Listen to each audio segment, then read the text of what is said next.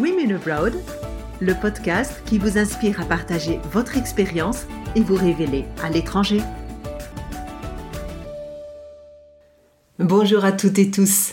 La décision de s'expatrier ou d'immigrer est parfois par nécessité ou selon des circonstances extérieures qui vous l'imposent. L'herbe n'y est pas nécessairement toujours plus verte, mais vous pourriez vous y sentir plus connecté à vous-même. L'inconnu fait moins peur lorsque l'envie de découvrir stimule la curiosité et pousse à sortir de ses zones de confort. Pour ce 23e épisode, j'accueille Virginie André. Virginie et sa famille quittent leur Belgique natale pour embarquer pour Stockholm, en Suède. Entre le rêve longuement mûri et sa concrétisation, elle constate rapidement que le chemin à la résidence est un parcours qui peut être long et balisé d'obstacles. La qualité des préparatifs, notamment les démarches administratives, importe beaucoup et peut amoindrir le choc à l'arrivée dans le nouveau pays. Vous souhaitez en découvrir davantage sur l'expérience de Virginie et sur la Suède, en quoi ce pays suscite son admiration et l'inspire pour ses projets professionnels, c'est tout de suite votre nouvel épisode de Women Abroad. Bonjour Virginie. Bonjour Françoise. Je te souhaite la bienvenue sur mon podcast Women Abroad et merci d'avoir accepté mon invitation à partager ton expérience de l'étranger. Merci à toi Françoise. Tu es née en Belgique, tu as étudié et tu as commencé ta profession en Belgique, tu exerces le métier d'architecte d'intérieur, tu es épouse et mère de 4 enfants. C'est bien cela Virginie? Oui, tout à fait, c'est bien cela. Tu viens de t'installer récemment en Suède, près de Stockholm.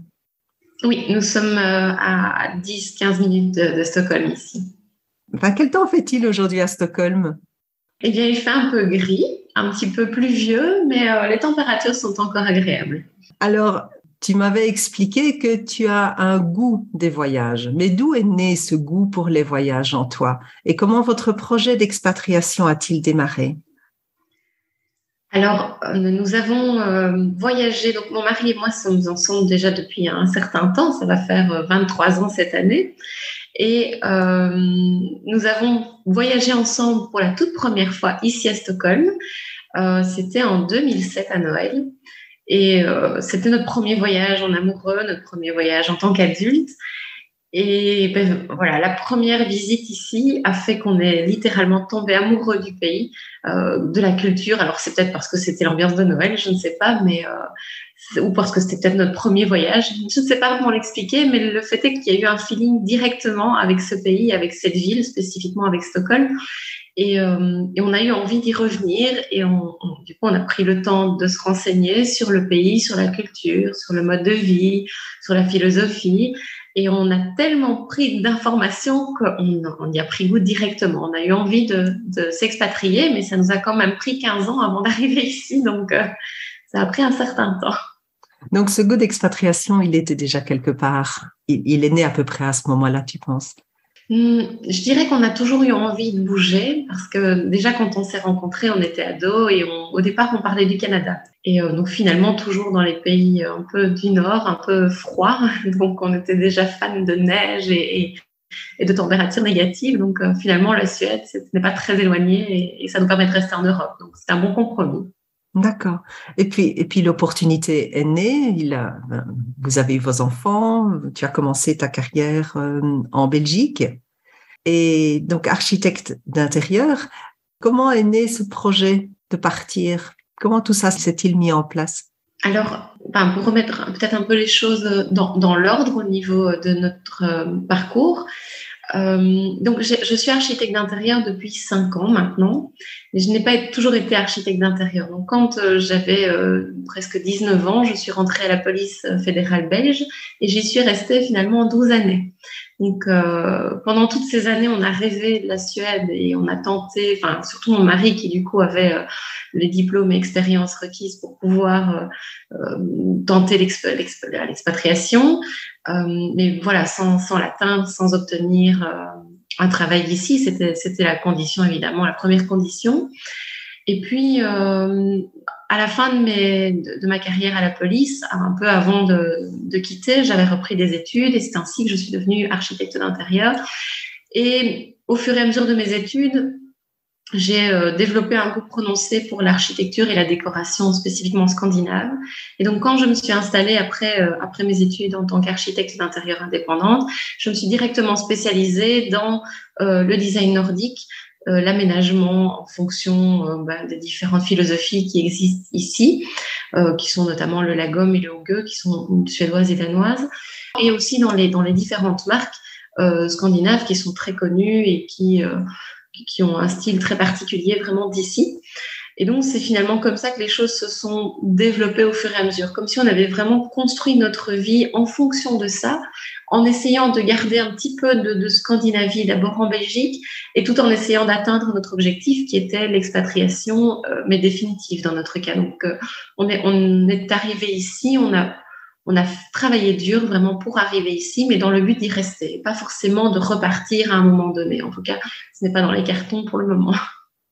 Non, donc l'idée de t'installer pour une plus longue période, vraiment, c'est presque, ça pourrait ressembler à un départ vers l'immigration. Oui, vraiment, c'est tout à fait ça en fait. C'est vrai que très souvent, avec Cédric, on se fait la réflexion, on se dit finalement, et même si la frontière entre les deux est très mince, on n'est pas vraiment expat, on est plutôt migrant ici. C'est un peu particulier parce que quand on entend le mot migrant, on ne s'imagine pas qu'un Européen puisse être migrant dans un autre pays européen, mais c'est un peu comme ça qu'on se sent. D'accord. Parce que la démarche est différente entre s'expatrier et immigrer. L'état d'esprit est différent également. Oui, on arrive ici avec un but, directement avec un but d'intégration. Donc, une des choses, par exemple, qu'on a pu mettre en place dans cet objectif, c'est que beaucoup d'expats vont se dire que les enfants, on va les placer dans des écoles internationales. Il y a un lycée français ici à Stockholm. On aurait très bien pu mettre nos enfants au lycée français, mais ce n'était pas notre objectif. Notre objectif était de les intégrer pour qu'ils apprennent directement la langue. Et donc, ils sont dans des écoles suédoises, tout à fait classiques, et ils suivent le cursus avec les autres enfants suédois, comme s'ils étaient suédois. Si ce n'est qu'ils n'ont pas la langue et qu'ils ont des cours supplémentaires, mais ça ne pose pas vraiment de problème.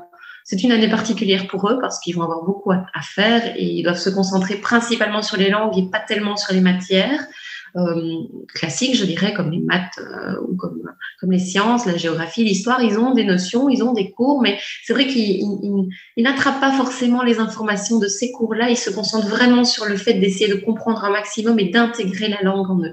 Donc voilà, ça c'est une des choses qu'on a pu mettre en place en se disant on vient ici pour s'intégrer parce que notre but est d'y rester. D'accord. Quelles sont les valeurs scandinaves qui te parlent vraiment et qui font que vous avez vraiment eu envie? Bon, tu as parlé déjà du goût pour le froid, des paysages enneigés. Et quoi d'autre dans les valeurs qui t'attirent et que tu as peut-être déjà eu l'occasion d'intégrer dans tes propres services, dans tes propres produits?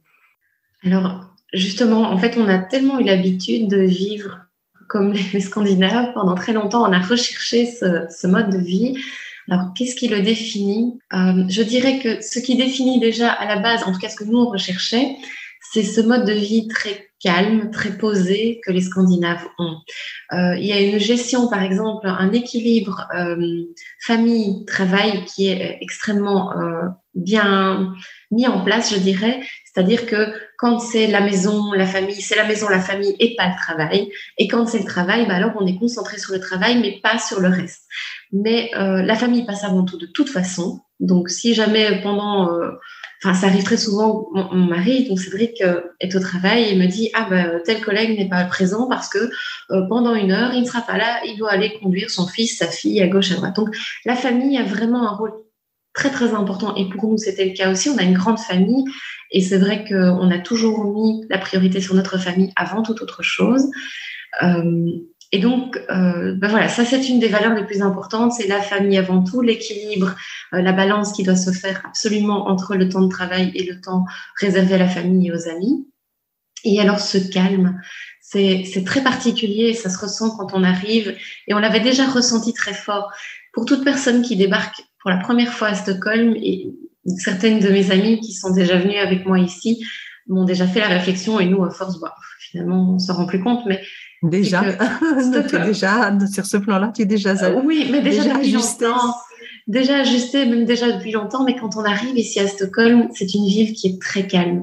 Quand on arrive à l'aéroport, on quitte Bruxelles, où il y a une espèce de brouhaha général et c'est insupportable parce qu'on sait limite pas s'entendre penser. Et quand on arrive à Stockholm, il y a un calme qui fait que tu n'oses pas hausser le ton, tu vois, tu n'oses pas élever la voix parce que tout est très calme. Et de manière générale, Stockholm est une ville calme. Là où on habite, c'est très, très calme. Et je dirais que la quiétude est tellement importante que tu n'oses pas faire trop de bruit. Tu n'oses pas mettre la musique très fort tard le soir. C'est d'ailleurs très, très mal vu.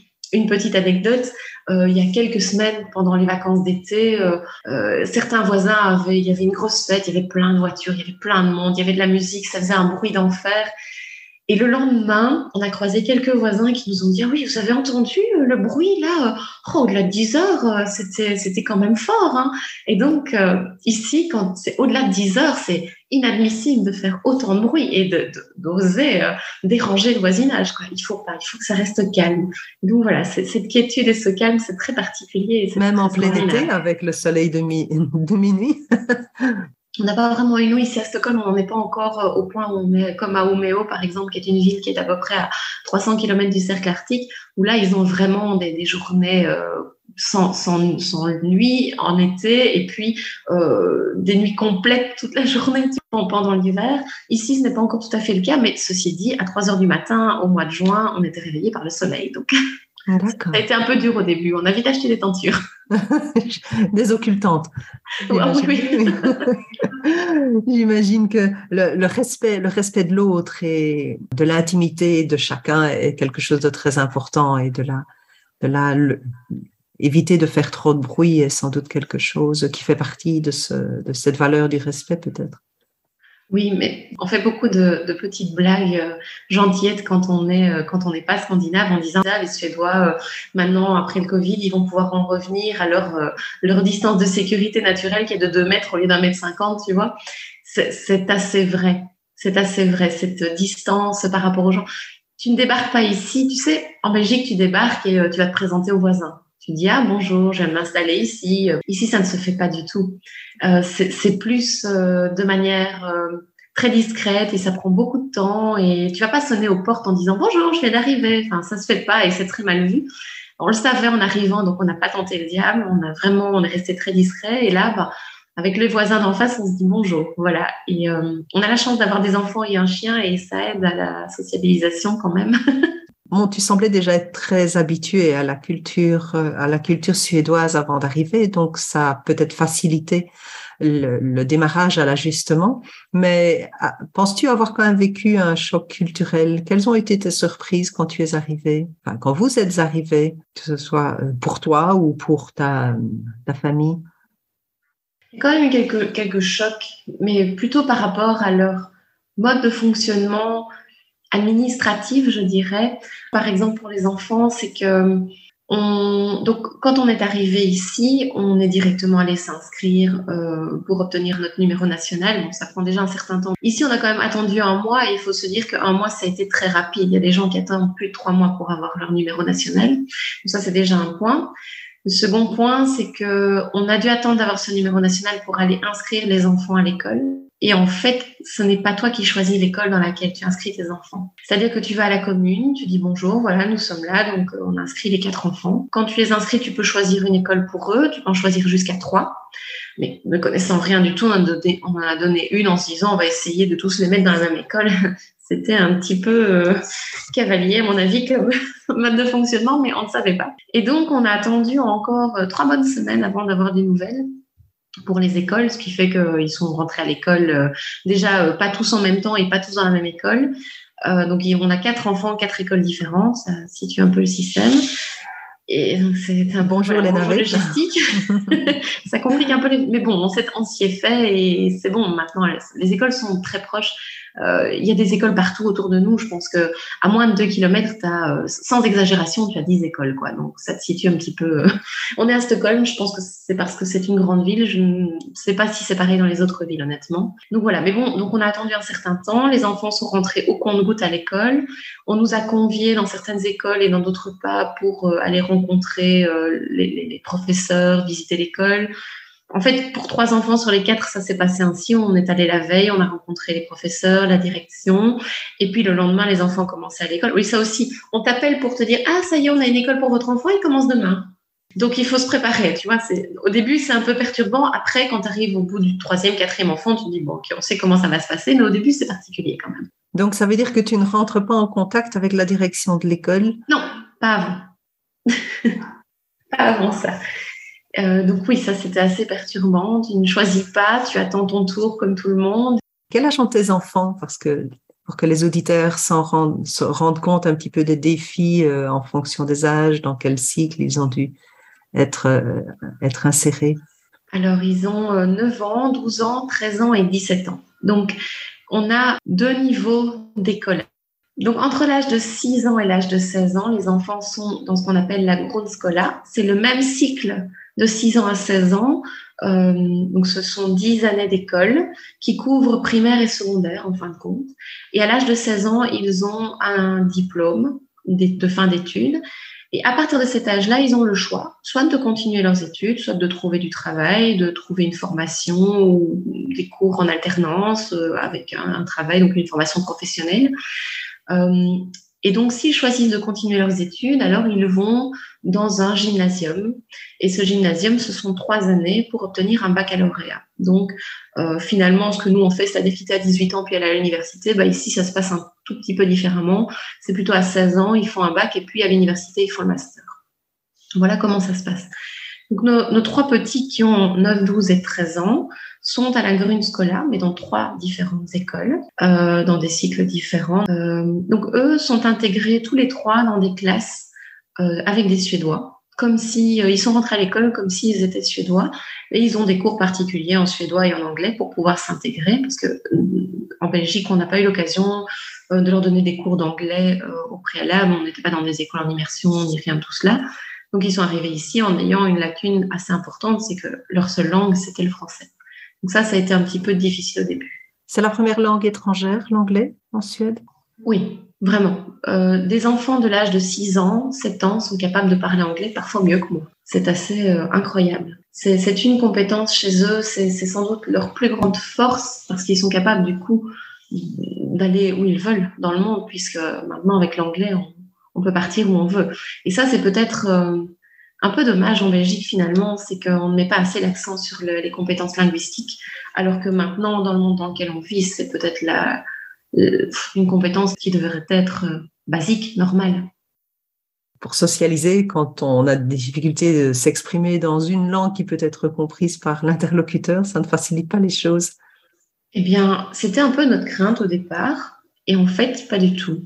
Déjà, ce sont des enfants, donc ils ont cette facilité, je dirais, d'adaptation qui est absolument incroyable, cette compétence qui est la résilience qui est innée chez eux.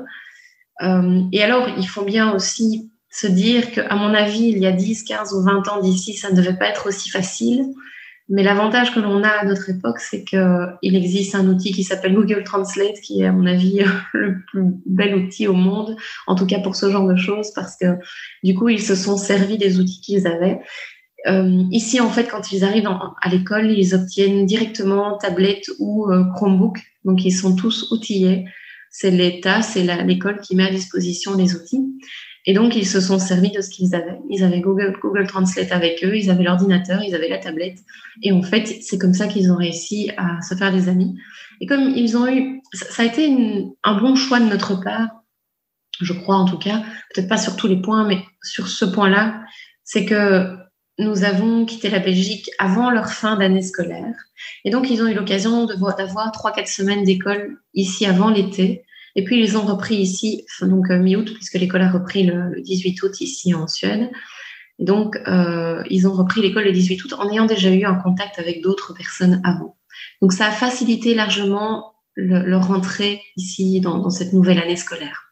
Parle-moi maintenant un petit peu de tes ressentis dans les premiers mois, parce que il y a toute cette phase d'enthousiasme et d'énergie donnée quand on impacte, quand on se prépare à partir, quand on arrive. Et puis après, dans les semaines qui viennent, le conteneur n'est pas encore arrivé. Donc, il faut quand même trouver un petit peu ses marques. On ne connaît pas encore grand monde. Et puis, il peut y avoir aussi de la fatigue, un contre-coup de tout ce déménagement, t'occuper de la famille, veiller à ce que tout tourne. Comment toi, tu as vécu tout ça ou comment tu le vis encore? Alors, pour le déménagement, donc ici, en fait, on est arrivé avec notre voiture et on a eu la chance d'avoir un ami qui a accepté de conduire un camion pour nous. Donc, on n'a pas eu à attendre le container, on est déjà arrivé avec nos affaires directement le jour J. Mais par contre, avec très peu de choses, puisqu'on est parti avec 20 mètres cubes. Donc, toute notre vie s'est résumée à 20 mètres cubes et notre voiture. Et voilà. Donc, on est arrivé comme ça. Donc, il a fallu, effectivement, on arrive, on débarque tout. Et puis, on vit dans les caisses un petit temps, le temps d'aller chercher quelques meubles pour se confortabiliser et ne serait-ce que simplement ne plus manger sur la mini table de salon qu'on avait emportée avec nous. Alors, une fois passé toutes ces étapes, parce qu'au début, effectivement, on est dans les cartons, puis les meubles arrivent, il faut tout monter avec les enfants, comme ils étaient encore avec moi et que mon mari travaillait, avec les enfants, on a monté les meubles tous les jours, on était bien occupés. Et puis vient le moment où les meubles sont montés, les enfants sont à l'école, Cédric travaille et moi, je me retrouve entre mes quatre murs. Cette période-là n'a pas été la période la plus agréable, il faut bien l'avouer. Sans compter qu'à côté de ça, il y avait tout l'administratif à gérer qui n'était pas la partie la plus facile. Et pour tout te dire, on est encore dans les démarches parce que la Suède est très, très compliquée au point de vue administratif. Comme quoi, par exemple, un permis de travail, un permis de résident? Même pas, parce qu'on est en Europe, donc on n'a pas besoin de permis. Donc ça, c'est un avantage, heureusement, je dirais, parce que je connais des gens ici qui ont mis parfois plus de 6 mois à obtenir un permis ou même des papiers parce qu'ils venaient de pays en dehors de l'Europe. Donc, on pensait que le numéro national était suffisant pour vivre et pour avancer, mais non. Pour pouvoir, par exemple, on a demandé des cartes de bus pour les enfants. Pour pouvoir vérifier si on a le droit à ces cartes de bus, il nous faut ce qu'on appelle un Bank ID. Et avec le Bank ID, ici, on peut tout faire, mais sans Bank ID, on peut rien faire. Donc, avoir une carte de fidélité dans un magasin, il faut le Bank ID. S'inscrire dans une salle de sport, il faut le Bank ID.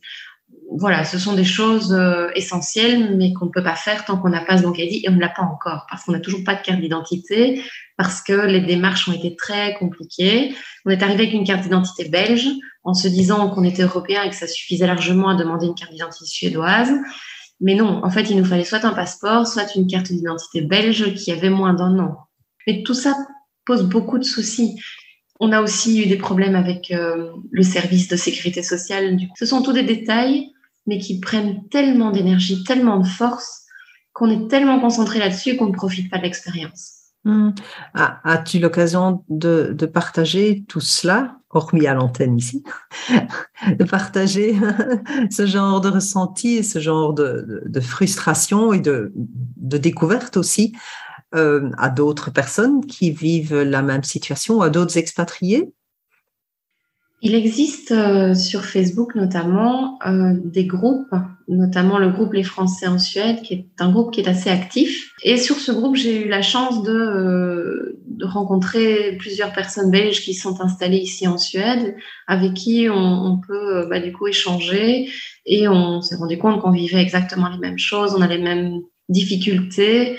Chaque situation est différente, mais au final, on ressent cette frustration et cette impression parfois que le système est lent à dessein. Par moments, on a l'impression de ne pas être les bienvenus, c'est triste à dire, mais peut-être que c'est un mauvais ressenti parce que l'expérience est difficile et parfois un peu frustrante, mais on a eu l'impression que par moments, c'était ralenti pour nous obliger peut-être à rentrer, ou je ne sais pas comment l'exprimer, mais on a eu ce sentiment de ne pas être parfois les bienvenus. D'accord, donc il y a des aspects très contrastés de ta perception du pays. D'accord, c'est intéressant.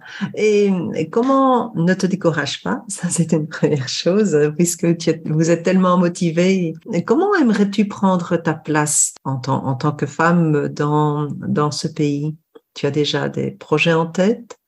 Eh bien, la première chose qui était importante pour moi, c'était d'apprendre la langue. Donc là, je suis des cours de suédois depuis le mois de juillet. Donc ça, c'est déjà très chouette parce que j'ai l'impression d'avoir quelque chose pour moi qui n'est plus m'occuper de la maison, des enfants ou de mon mari, tu vois. la seconde étape, et qui arrive tout doucement, c'est que je voulais absolument trouver du travail parce que je voulais m'intégrer socialement, c'était important. J'avais envie de rencontrer des gens, de ne pas rester entre mes quatre murs tout le temps. Je voulais pouvoir utiliser le suédois que j'apprends pour pouvoir... les cours ne sont pas suffisants, il faut pratiquer pour pouvoir être de plus en plus fluente, je dirais, dans la langue. Donc, c'était important pour moi. Donc, j'ai pris pas mal de temps, j'ai développé pas mal de compétences à aller chercher du travail ici et en ville, parce qu'au début, on se contente de postuler sur Internet, mais on se rend vite compte que c'est pas la panacée, c'est pas suffisant, et puis c'est très frustrant parce que les 3/4 du temps, on ne reçoit pas de réponse, et quand on en reçoit, elles sont négatives parce qu'on ne parle pas la langue. Du coup, il a fallu que je sorte un petit peu plus de mes zones de confort habituelles, et que j'aille directement en contact. Donc, j'ai imprimé mes petits CV, et puis un jour, je suis descendue en ville avec mes CV en sélectionnant un certain nombre de showrooms ou de magasins dans lesquels j'avais envie d'aller, et d'aller me présenter et dire bonjour, voilà, je viens d'arriver, je débarque, ok, je parle pas suédois, mais je parle anglais, j'ai envie de travailler, je veux vraiment travailler. Est-ce que vous avez besoin de quelqu'un? Et donc, j'ai fait ça dans quelques magasins une première fois, puis j'y suis retournée une deuxième fois, et ainsi de suite, si bien qu'au final, j'avais toujours un CV dans mon sac. Et que la semaine dernière, eh bien, je me suis présentée dans un magasin et bingo, la dame avait besoin de quelqu'un. Donc demain, je fais un premier essai. Et si c'est concluant, ça me fera un travail. Alors dans un premier temps, c'est du remplacement. Mais pour moi, c'était tout ce dont j'avais besoin pour trouver ma place. C'était avoir un boulot qui me permette de pratiquer le suédois, qui me permette aussi de ne pas juste rester enfermée dans la maison à faire le ménage et la décoration tous les jours. Voilà, j'avais besoin de sortir de chez moi et d'avoir une vie à moi. C'est important. Peut-être que ta maison deviendra un jour un showroom qui témoignera de toutes tes compétences en architecture d'intérieur. J'y travaille un peu à la fois. Tu aimerais, tu penses, lancer ton projet d'entrepreneur en Suède? Je pense qu'à terme, c'est quelque chose dans quelque temps, quand toute la famille sera bien installée, c'est quelque chose qui te tenterait? Je crois que oui, parce que je crois que quand on a été indépendante une fois, c'est difficile de s'imaginer de ne plus jamais l'être de toute sa vie. Je crois que c'est en soi, on en a envie, on en a besoin. Pour l'instant, en fait, on se dit que pour le moment, on va s'installer correctement ici, on va bien s'intégrer dans le pays, bien parler la langue. Et une fois qu'on sera bien à l'aise, et voilà, on est aussi en mode, il faut faire des économies, parce que l'air de rien, l'aménagement, c'est pas pour rien, c'est pas gratuit, l'expatriation n'est pas gratuite. L'entreprise, mon mari n'a rien pris en charge, donc on a dû tout faire par nous-mêmes. Mais c'était important pour nous, donc on était prêt à le faire. Mais donc, dans l'idée, en fait, ici, on va travailler assez dur pour pouvoir ensuite s'acheter une maison dans le nord. Donc, on voudrait monter un peu plus au nord. Mon envie serait d'avoir une auberge à l'ancienne, un espace, un endroit de passage, ou même un endroit où les gens pourraient venir se poser, où je pourrais associer finalement ma passion pour la déco et l'aménagement, mais aussi pour la cuisine, parce que j'aime beaucoup cuisiner. Je cuisine énormément à la maison. Je fais beaucoup de choses moi-même, et j'aime apprendre de nouvelles techniques, j'aime essayer de nouvelles choses, et suivre des recettes à moitié, et puis les changer parce que ça m'arrange mieux. Mais donc voilà, c'est mon côté créatif qui ressort beaucoup. Et donc, me dire que je pourrais associer tout ce que j'aime faire et partager ça avec d'autres personnes, voilà, je crois que pour le futur, en tout cas, c'est ce qui me plairait à terme. Tu penses que tu es dans le cadre où tu pourras exprimer plus pleinement ta créativité à terme? Oui, parce que pour pouvoir être créatif, il faut que l'esprit soit libre et calme. Il faut que ton cerveau, finalement, doit être complètement à ça. Et c'est justement dans un cadre comme celui-ci, je vois déjà bien la différence depuis qu'on habite ici. Je vois que tout doucement, tout se remet en place dans ma tête. Tu vois, plein d'idées, plein de choses, et j'arrive à les concrétiser au fur et à mesure. J'arrive à développer mes compétences, et ça, c'est très chouette. Donc, ça prouve que je suis déjà dans le bon cadre et dans le bon espace. La seule chose dont j'ai encore besoin, c'est de temps pour évoluer et continuer à m'améliorer. Bien sûr. C'est quelque chose qui te semblait plus difficile à mettre en place en Belgique et qui a été aussi un des incitants peut-être à vouloir bouger? Disons, je crois qu'en Belgique, on a toujours été tellement branchés sur le fait de quitter le pays qu'on a toujours eu du mal à se poser. On était trop trop dans l'optique. Notre projet était de partir. Et donc, c'est difficile de mettre en place des choses et d'avoir des projets concrets et stables quand tu es instable toi-même parce que tu sais que tu n'es pas là où tu voudrais être. L'endroit où tu penses appartenir, si je peux C'est ça. m'exprimer ainsi. Oui, c'est un peu ça. Une vibration de lieu aussi. Oui, c'est trouver sa place et se sentir connecté et aligné. Aligné, c'est important. Au-delà des freins administratifs qui sont sans doute temporaires. Oui. Parce que si les gens sentent que tu es motivé, que tu es en phase avec leurs valeurs, à un moment donné, ils n'y seront plus indifférents. Tout à fait. Oui, parce que quand on retire ces tracas administratifs, c'est très très lourd et c'est vrai que ça a pris le dessus sur beaucoup de choses.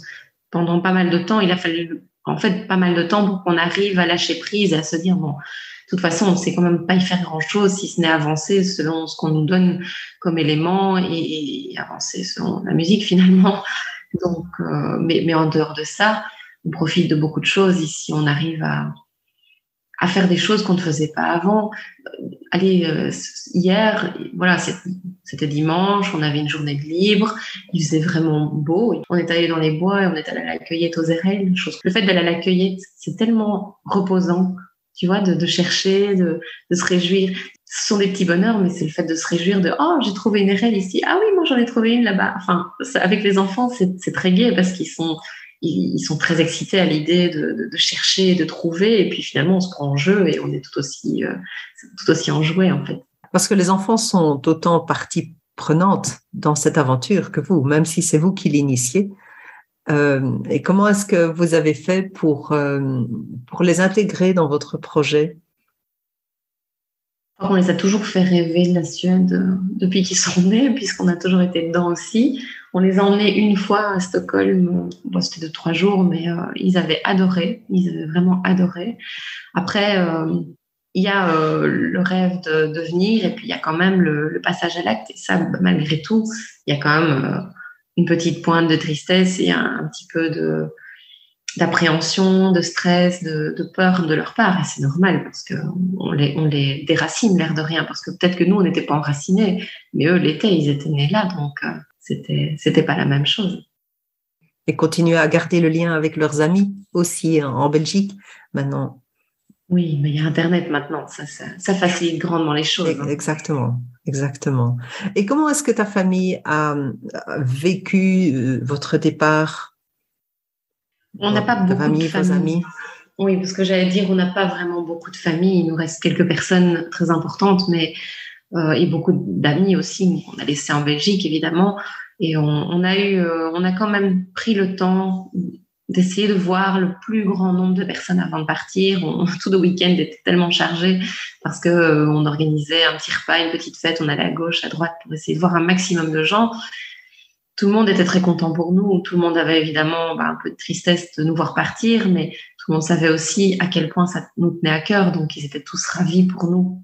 Tu as parlé que la famille était très importante en Suède. Donc, comment perçois-tu le rôle de la femme en Suède?